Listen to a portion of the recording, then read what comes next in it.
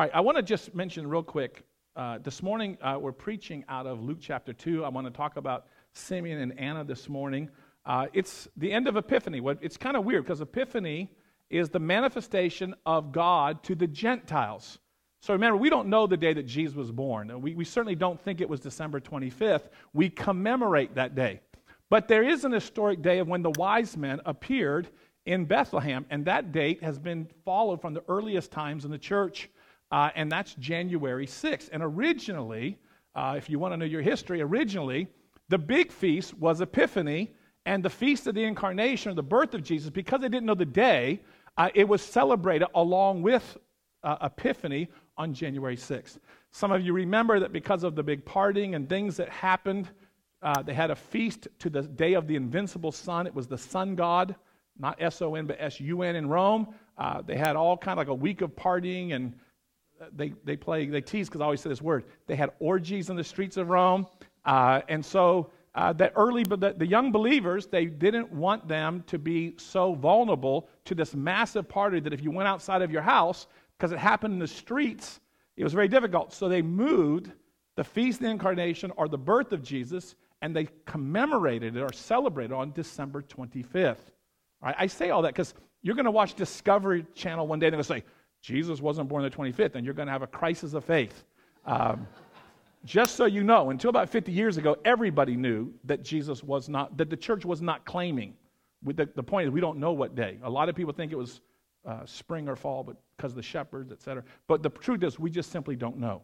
All right, but we commemorate. But in Epiphany, then, the manifestation of God, especially to the Gentiles, but also, of course, Jew first. So this Epiphany season is all about how Jesus submitted himself in his humanity completely under the will and purpose of God through the power of the Holy Spirit. And so how God is manifested through his childhood and his life. And so Epiphany is manifesting his human nature, which is consecrated to God by the power of the Holy Spirit. And so we have these weeks where we focus and we emphasize about Jesus and the things that he does and how God originally intended men and women to live for God, powered by the Spirit, doing the works of Jesus. And so this is a season where we talk about that. And then we move into Lent, where we remember at what great cost.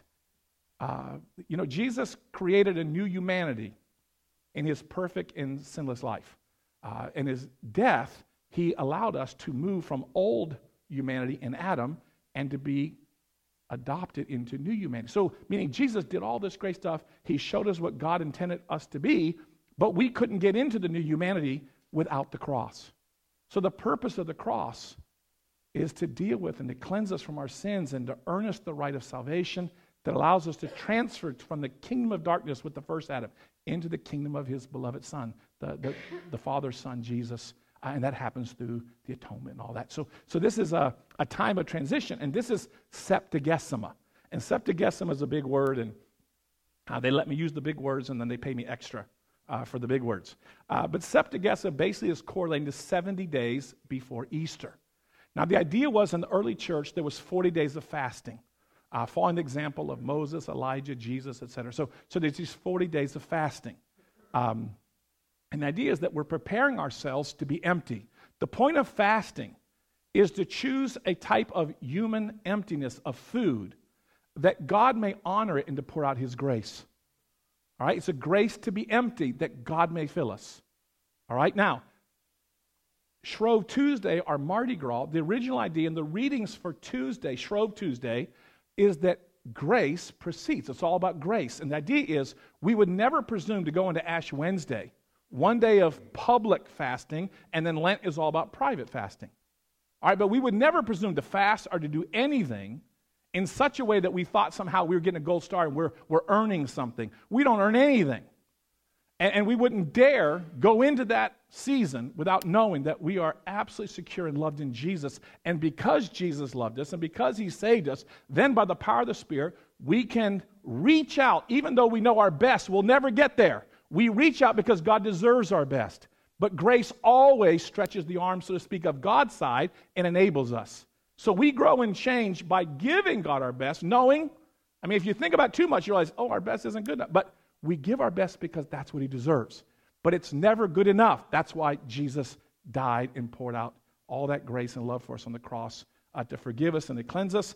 And then he sent his Spirit so that we could be empowered, okay, by faith and grace. So it's a powerful season of grace. Some of the people grew up, we have a lot of Catholics and married to Baptists and stuff in our church, and a lot of people grew up and it was sort of miserable. All right, and it was sort of this terrible thing, and I grew up, Baptist, and so we thought, those Catholics, they think they're getting, points or whatever. We always said all this stuff. I haven't actually met Catholics who believe what I was told they believe, but anyway, we had all this gloom and doom, and some of you did have that, but I can tell you, when you understand that the grace of God enables us, it can become a season of so much transformation and goodness. Major shifts in us, because it's it's not much. Some of us, I remember one year I thought I was as good as St. Francis. I gave up sugar in my coffee. I thought, you are Lord of all. I mean, can you imagine something so pathetic? We make these little movements, and yet God, because he loves us, honors us, even in our brokenness and our patheticness. Some will fast, all kind of things, and the faith and the grace you have, and some will do little things. And yet God will receive all of those things as precious to him because he loves us so much in Jesus. And so we want to figure out some way that you can honor God. Now, historically, fasting is always to do with food. Some people, they fast, the internet, do it all, that's all fine. But just in the Bible, fasting is about food. I'm not suggesting you can't fast in any way. But the other thing is, remember the thing the Bible talks about, humbling yourself. If my people will humble themselves and pray, all the promises and Chronicles, etc. Thank you. I always take one sip and then I go back to my old. But anyway, thank you so much. When the Bible says to humble ourselves, there's only one activity ever associated with humbling ourselves. In every case, it's fasting from food. Did you know that? If my people will humble themselves and pray. So it's referring to fasting. And this is an opportunity. And so every year, we take 40 days. Now, why Septuagesima? Well, in the early church, they never fasted on Sunday because it was the day of the resurrection. And if you notice, now some of you say, I was raised in the Catholic Church and they told us we couldn't have candy on Sunday. I'm not saying I don't care, but I will tell you, all you have to do is take a calendar, and if you count the days, you will notice that the Sundays are not included in the 40 days of fasting. You just got to count, okay? So I don't care what Father so-and-so told you or this person, or what the nuns told you. I don't care. I mean, I care. God bless them. But I'm just telling you, if you can count, you'll know that the Sundays are never included, number one. Number two, a lot of people in the early church would not fast on Thursdays because Jesus instituted the Lord's Supper and the Eucharist on that day.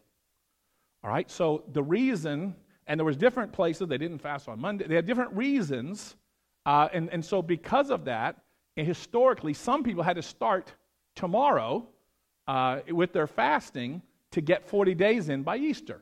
So that's why it's Septuagesima, roughly 70, Sexagesima next week, roughly 60, which I mean, it's not quite, and then Quinquagesima before we actually get into the Lenten season. So there's a little background for you. They're big words, but basically it's saying we're 70 days out, all right? Now, for us, we're still kind of in Epiphany, I hate to say it, because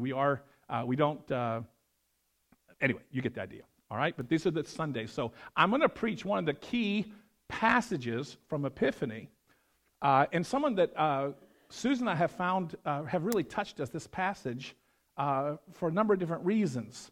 But I want to preach this morning, and let's look at this coming from Luke chapter 2. I'm using the New Living. I don't always do that, but I had to be short at the 8 o'clock, and so I thought, well, I'm going to help. Now, I don't have to be short at the 10:15, but at the 8 o'clock, I was trying to work, so it was easier for me to preach out of that this morning, to preach the New Living. So I don't always do, but I liked it here. It's on the screen, or you got the New King James in your pew or whatever on your phone. Oh, okay. Now, the text says that Joseph and Mary came to fulfill the law. And we need to talk about a couple things. Number one, on the 8th day, boys had to be circumcised. That was typically done at home on the 8th day. The Romans circumcised at 13, all right? The Arabs did as well. The Greeks, like a 5, and then actually, I think the Romans was like 10 and 5. Anyway, there's different days. Remember, in the ancient Near East, everybody circumcised, but it was mostly done as a rite of passage for the boy between 12 and 13, meaning they had to own their demons or their gods at that time. So circumcision wasn't new. What was new when God told Abraham to do it was that God said, I'm going to love, because at the age of the circumcision, the young man would then be pledging his allegiance to the gods, and the gods would theoretically give them favor. That was the idea. What happens in the Abrahamic covenant is God says, no, because I love you, I love your children long before they love me. Okay, so he says, if you circumcise that child and you remember that I love it, and I'll give him all the blessings unless he rejects me. Okay, so that's the idea, all right? That was the 8th day. Now, Leviticus chapter 12 tells us some interesting things about the rites of purification. And it sounds like women are getting a bad deal again. And so I think we ought to just talk for a moment about Leviticus chapter 12. You can turn to it in your Bible, but it's not perhaps what we think. And that is, a woman was considered ceremonially unclean for 7 days after giving birth because of the blood. And some of you know there's a lot of blood. I was in a hospital strike back in 1984, and I was in a hospital strike. I went to work in one. I was in Southern California. I was finishing my senior year. I was heading that summer up to Wheaton College in Illinois, but there was a hospital strike, and I was asked would I go volunteer in New York City. Now, being young and dumb, I thought New York City was fancy and new. I didn't know it was all crumbling and old, and I didn't know I was going to be working in the Bronx, which was like a war zone. And so it ends up I'm working at the Interfaith Hospital in the Bronx. We had armed guards. There was a big strike, which is why they needed people to help. But I can tell you, there was a very violent union at that time.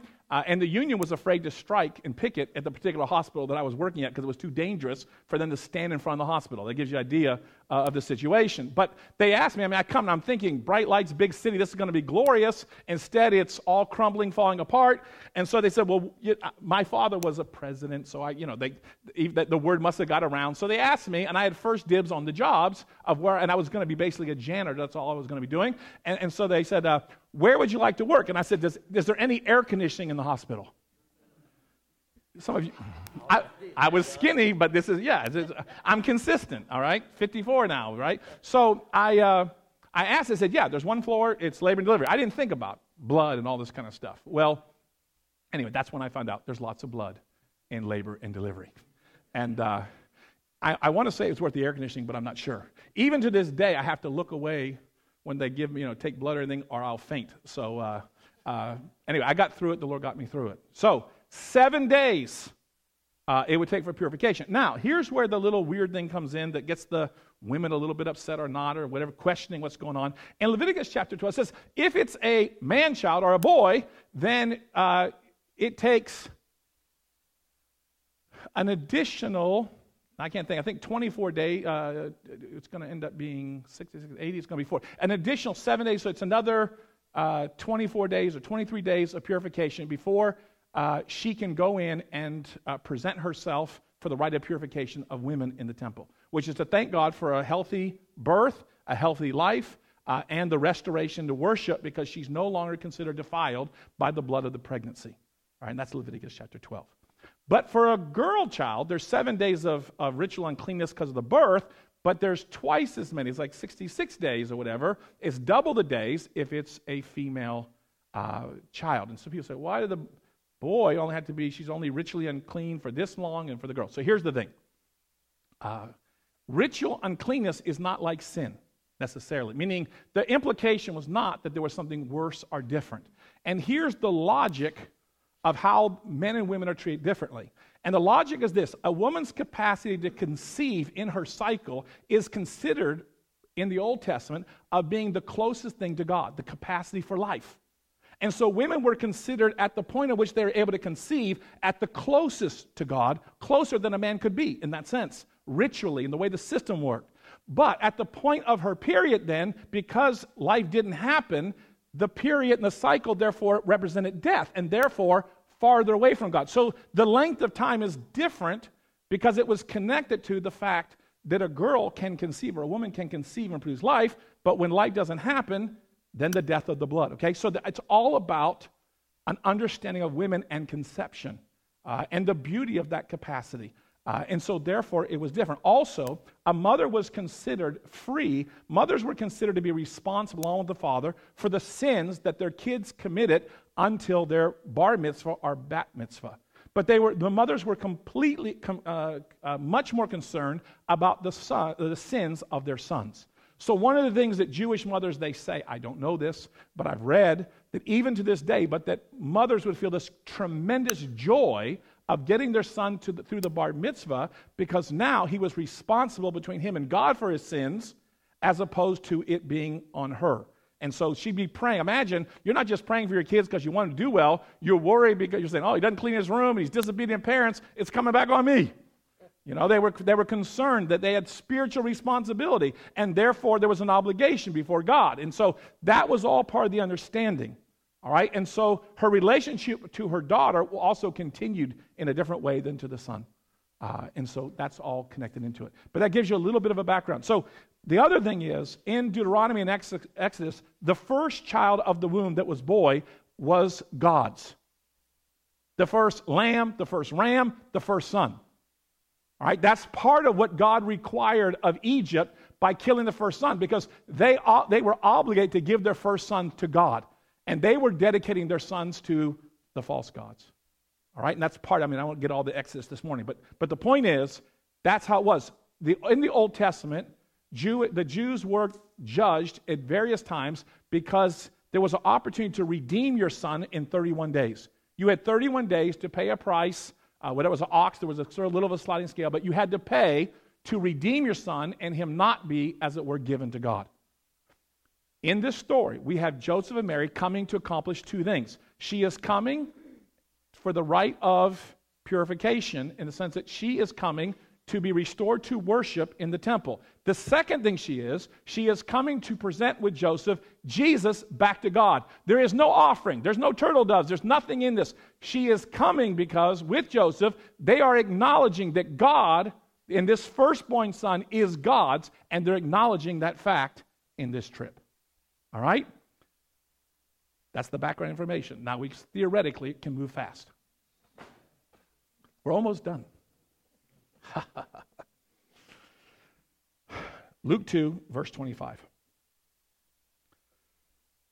At that time, there was a man in Jerusalem named Simeon. Can you imagine if the ministry that God gave you was to long for God? Can you imagine, you said, okay, for the next 60 years, the next 80 years, you're going to be on this earth, and what I want you to do, and you're going to please me by longing. I'm going to give you a glimpse of myself, and in your longing for me, that's how you're going to please me. Some people got to preach the gospel, some people got to do all these, but Simeon, your job is to be heartbroken and to long for a kingdom which has not yet arrived. That's what he was given. He was righteous and devout. And righteous means that he did the part that he could do. We can't do everything. Joy, you're here. And when I was first here 23 years ago, I got a hold of Joy Lassiger, her husband, because I was teaching in Santa Fe. And I thought, man, all these girls were dressing. I never saw people. I grew up in Southern California. I never saw such things. And I'm struggling with lust and all this. And I said, man, I got to find somebody. My bishop's up in Tennessee. So I called Arnold. And I said, hey, would you mind getting together with me? And he was kind enough because he was busy enough. I don't think he even knew I was a Christian. I was Anglican. I didn't know what to think. My little caller, and yet he met with me, and we just got a chance to share and touch base. It was a beautiful thing. He was a really good friend, and I'm very grateful. There's parts of life. I can discipline myself not to look at pornography. I can discipline myself to brush my teeth. There's things we can do. Righteousness in this place, there's coram Deo and coram hominibus in Latin. Coram Deo means the righteousness that you have before God. Paul tells us, there's none that doeth good, no, not one. Nobody has, except for Jesus, had coram Deo, God, coram, righteous according to God.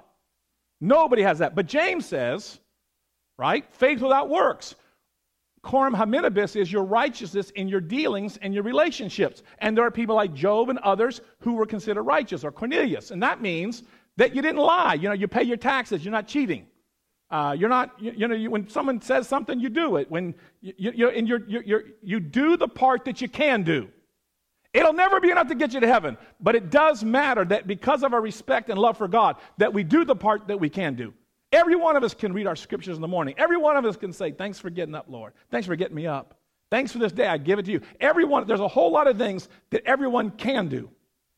People who do those things, the Bible calls righteous in the sense of coram hominibus. All right? And that's Latin. And, I took Latin, but don't count on the pronunciation. But I can spell it if you need. All right? So coram Deo, righteous according to God. That's what Paul's talking about. See, all these people think that Romans and James don't agree. No. They're talking about different things. Paul's talking about righteous before God. James is talking about our interactions, the way we live our life, all right, with other people. Two different things, the same word, but it means different things in the context. All right. So Simeon was righteous. I love the proverb that says that the righteous man keeps his word even to his own harm. I was with a guy at an African-American church where I worked many years ago. I was in Mississippi, and a woman in the church had gotten pregnant, and I don't know what got in this guy, but a guy named Cleveland Blunt was his name, and he said, if you got twins, my daughter's telling me to take another sip. He told the woman who just found she was pregnant, long before she could have known she had twins, he said, if you had twins, I'll give you $500, which is a lot of money today, but it was a lot of money back then. And wouldn't you know it, she had twins. And he paid her $500. And this guy didn't have a lot of money. That was I guarantee it was more than his mortgage. I can assure you. I am absolutely certain. And I was like, wow. I've been trying to find out, my fingers were crawling. I've been trying to find some way out of it. I can't afford $500. I mean, if I told you how many times I lost $1 million to my brother playing ping pong, I don't even want to think about it. So Simeon was a righteous man. You could count on him doing the things that were his part to do. But it also says he was devout. Devout means to hold on to. He held on to the things of God, meaning he did his part, but of course, none of us can hold on enough, but to hold on is to hold on in faith. He held on and made the things of God his priority. And the people who are righteous and devout, when we reach out, we can't always hold on, but the people who reach out to hold on, God holds on to us. That's what grace is. That's what the righteousness of Jesus means. Simeon had a glimpse of these things, and he was righteous, and he was devout. And he was given a kind of a hard job or a strange job. And he was eagerly waiting for, now, he had been told to wait for the Messiah. That was his job. He's in his old age. We think he's in his 90s. We think he was at least as old as Anna, which we think is maybe 104 or 5. The typical woman married at 19, could have been earlier, but let's say 19, could have been 14, 15, depending. But and then she was married 7 years before her husband died, and she was widowed for 84 years. You can't see that in all English translations, but it appears in the Greek that she stayed widowed for 84 years. That's a long time. We think Simeon was the same, at least in his age.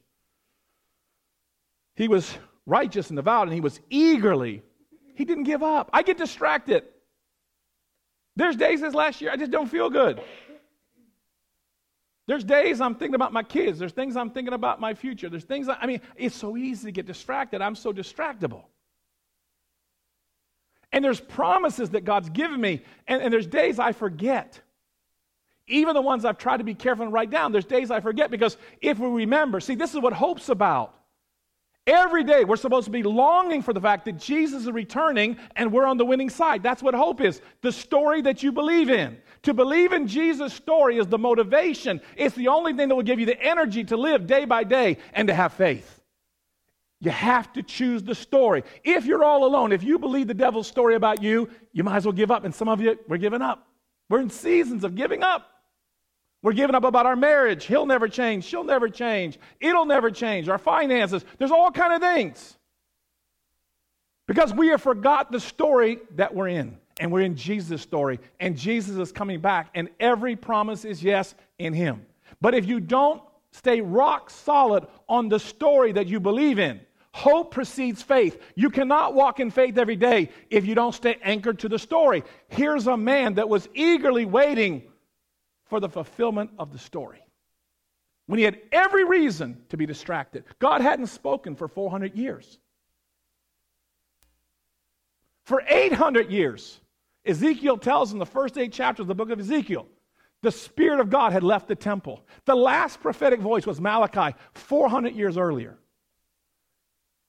And yet here's someone who internally the Spirit had said something to, and he paid attention to it. In all these years, he's gone to the temple, and he's eagerly anticipating the Messiah, who the Bible says is the consolation of all things. The consolation is the comfort, the restoration. He's waiting in the prayer that we pray and longing every day, thy kingdom come now. Remember, it's a command.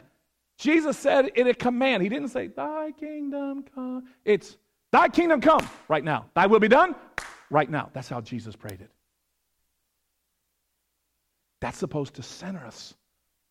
Things are not the way they're supposed to be, but we know the end of the story, and therefore by faith, we're longing and we're reaching out and we're eager because we know sooner or later his kingdom is coming. That's the kind of guy this was. And he did it a long time. And he had every reason to be distracted and to be discouraged and to have his bad days. And yet on this day, he finds himself once again eagerly waiting for the Lord's Messiah. That day, 27, the Spirit led him to the temple. You have to walk with God in the little things to hear God and not miss. Can you imagine how easy it would be for some of us? I mean, I hate to say it, there's a big ball game coming on. I'm thinking about West Virginia. Disappointed again yesterday. But anyway, I'm thinking about West Virginia. I'm thinking about this. There's so many things and good things. And we can miss, if we're not walking with Jesus in the little things, we miss the big things. Here's a guy, because he was paying attention to little things, when the Spirit says, hey, go to the temple, this time, this place. Now, when he goes, he doesn't go where he'd normally go. He goes to the court of, led by the Spirit, the court of the Gentiles and the women. He had the right to press in further, but the Lord said, go right here. He heard him because he honored him in the little things. People who walk with intimacy in the little things are given spiritual insight and grace in profound ways. The Holy Spirit, he was righteous, devoutly eager for the Messiah to come and rescue Israel. The Holy Spirit was upon him. By the way, that means it's in the perfect tense. It means the Holy Spirit remained on him. In the Old Testament, the Holy Spirit would come upon Gideon, he'd come upon Samson, come upon Moses, and then leave.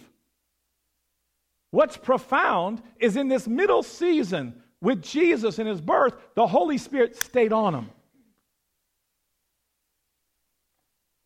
and had revealed to him that he would not die until he had seen the Lord's Messiah.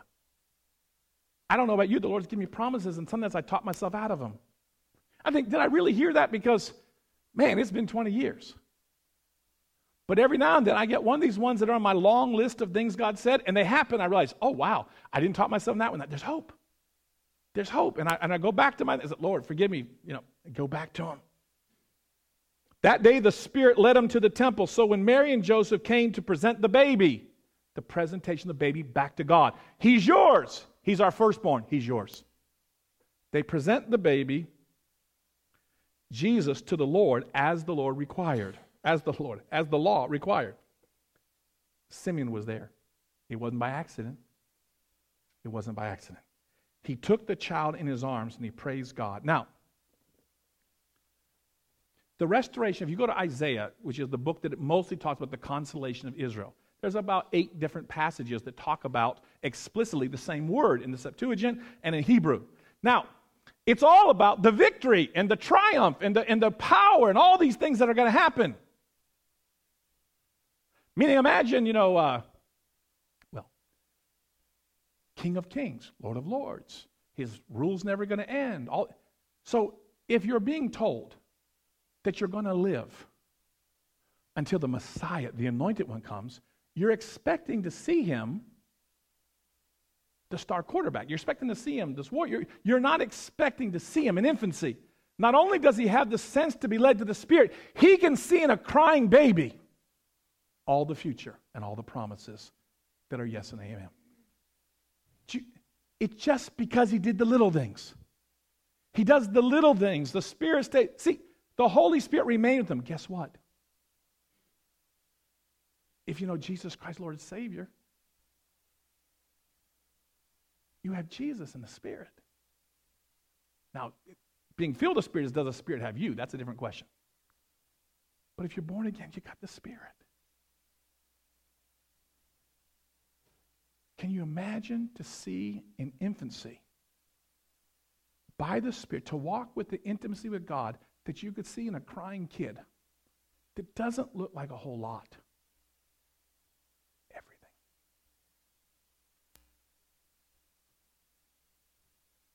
Given one job. He wasn't given China as a mission field. He wasn't given, all things. The Father appointed him to long for Jesus. Do you know one of the most important callings you have in your life, and this church has, is to long for Jesus? It's discouraging because we see the Holy Spirit heal some people, but not everyone. We go overseas and we see way more healing. Yet He's giving us a calling here at St. Andrews to long for Jesus. This is one of the calls. But there's a lot of disappointment. If you're going to long for Jesus, there's a lot of delays, as you know. There's a lot of warfare. There's a lot of other things. And we're longing, and we don't know when. But we could be St. Simeon. I'd be happy with the name of St. Simeons of the church. A people set apart to long for God and to pray, thy kingdom come, no matter how dark and crazy and bizarre and weird and wicked it is all around us. That's what the Bible wants us to know about Simeon, an example for us. A man who longed for Jesus and given a promise that he held on to, so that when Jesus comes, he doesn't miss it. Now, he sings then this song that's one of the most famous songs in church history. It's been incorporated in the music of the church from the very beginning. It's called, in Latin, Nunc Dimittis, which is, now let our Savior depart in peace. So, here it is. He says first, he thanks God. He says, God, thank you because you're a God who keeps his promises. Now, he had to know the promises, be looking for the promises to appreciate what a wonderful thing. Let's look at verse 29. Sovereign Lord. Now, this is the word for despot.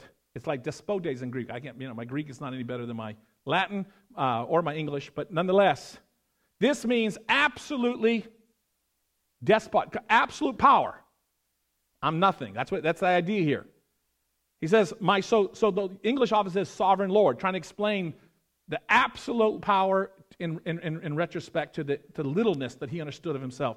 Oh, sovereign Lord, I think that's what the King James says. But anyway, sovereign Lord, now let your servant die in peace.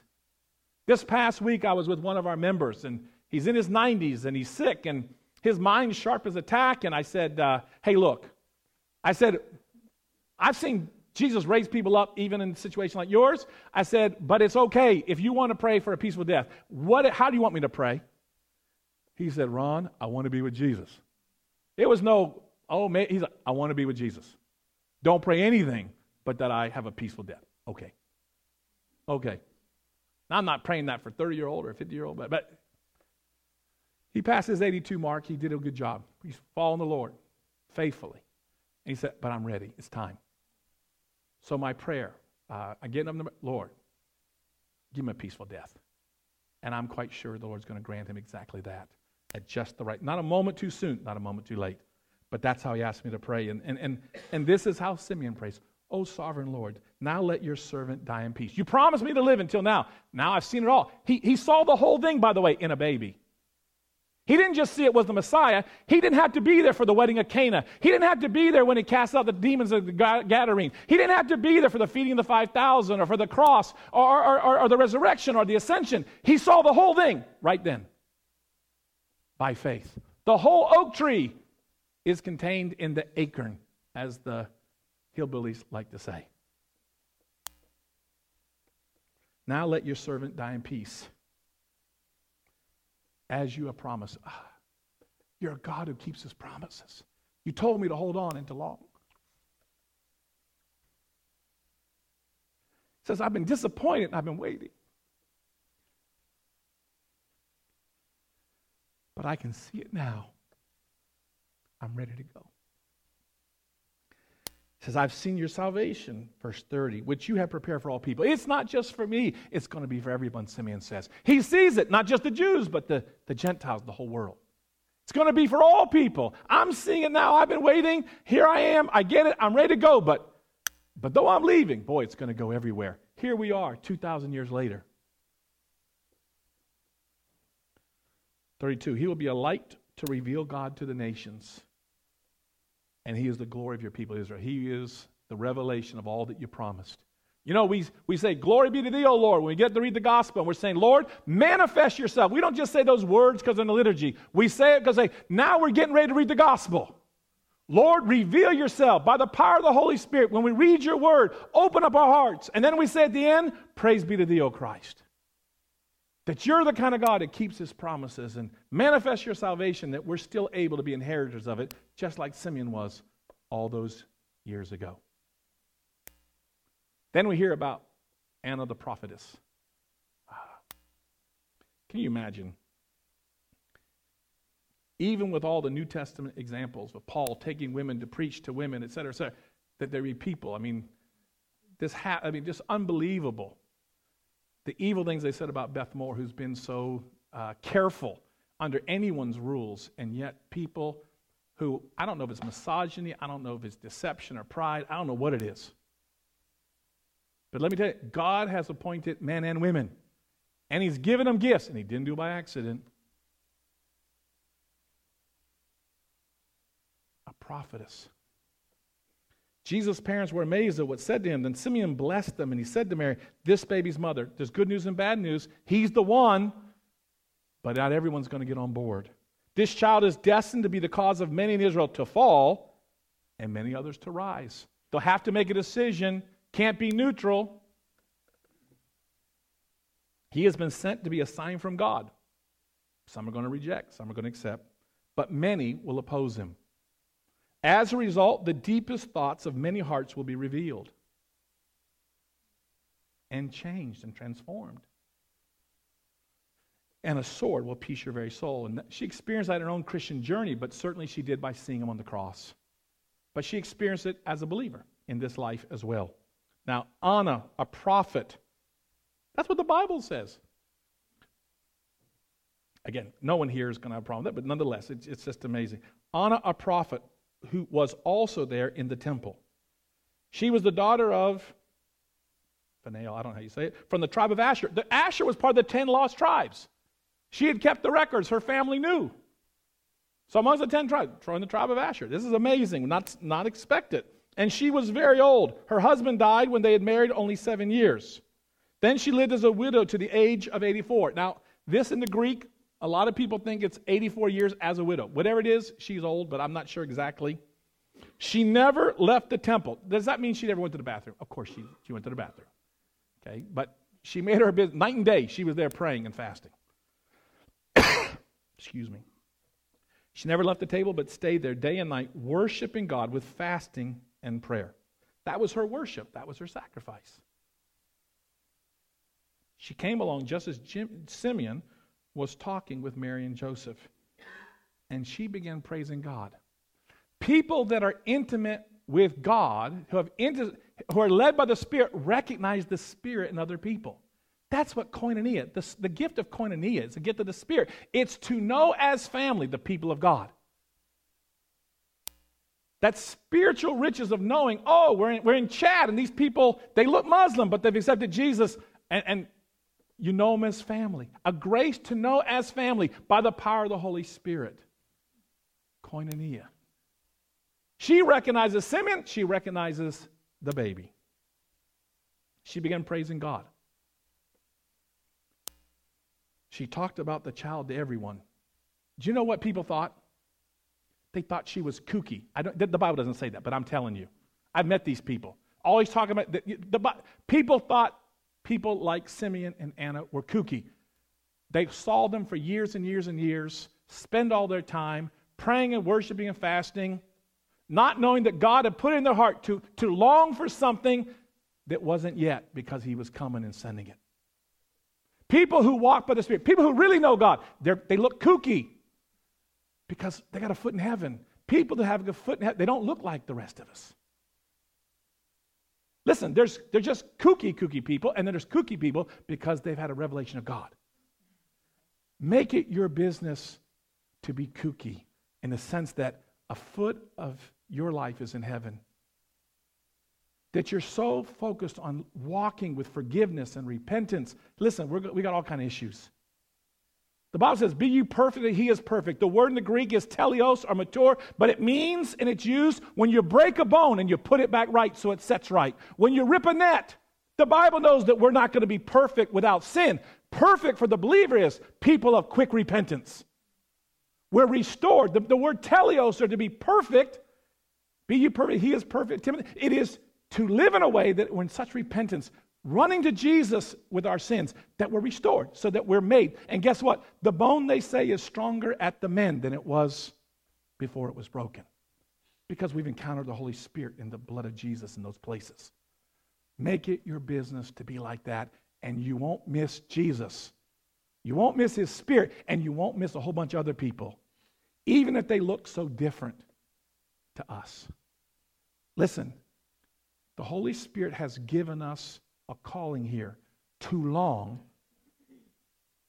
for revival and the restoration of his Spirit in the church, that we would be born again, that we would be emotionally healthy, that we would know physical healing as a natural common thing in Jesus' name, that we would know the power of the Lord over all the demons, that we would see the restoration of families, that we would walk in what Jesus did in Luke and what the church did in Acts. That's what we're here for. And it isn't the way we want. It's not the way the Bible promised. And so like Simeon, our job is to long and to pray to heaven, thy kingdom come, thy kingdom come.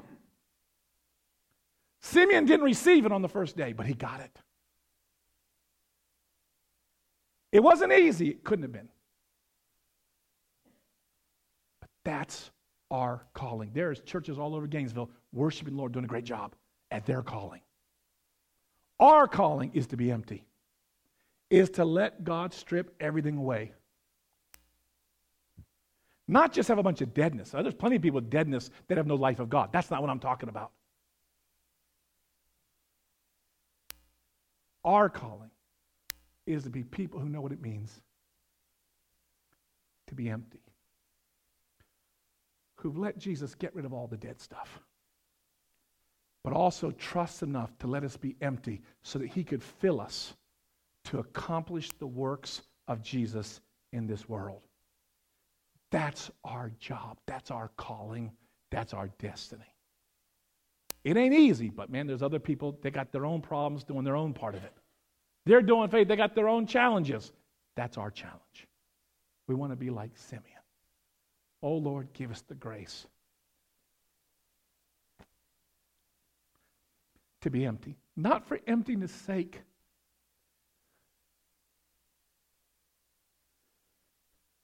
but because the Spirit wants to come in such a powerful way, there's not enough room for him yet. There just isn't enough room with all the other stuff we got in our lives. He's just going to get rid of that stuff and take away all the other longings, that we could experience an emptiness that comes with the promise that those who hunger and thirst for righteousness, the righteousness of God, they will be filled. They will be filled. But it's not a quick journey, but I hope it's soon. We saw the Spirit move in Colombia. Oh, not like India quite, but powerfully. I thought, man, we're getting closer. We may still be saying we're getting closer, like Simeon in our age. I don't know. But I know this, that's our job. Lord, we give you the right to do whatever it is you got to do in us to create the space that your Spirit could dwell richly in us and through us. Lord Jesus, we come and we pray. Things are not the way they can be. They're not the way they've been. And Lord, you say that it's going from glory to glory. There's more than even the greatest things we've seen in the past. There's far more coming. Lord, we thank you for Simeon, a regular guy who lived in an irregular way. Lord, would you help us to make it our business to walk humbly with you every day, to walk honestly in righteousness with the people around us, to do the part we can do, and in our sins to come quickly to repent, that we could be transformed. And Lord, I pray that you would take away, Lord, the emotional stuff, the spiritual bondness, the physical sickness. Lord, you restore our families because that's what you promised that you came to do. So Lord, we long for nothing less, and we long for your return. Oh, Lord, would you come? We just sense, Lord, that you're so busy at work with the Hindus and the Muslims and all these others. We go around the earth and we just can't believe what you're doing.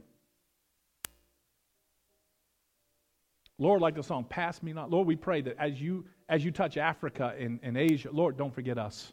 We really need you, Lord. But we give you the right because you are King of kings and Lord. Lord, do whatever it takes to slay and to kill everything in us, Lord, that you could transform us. In that place of emptiness, that you'd fill us.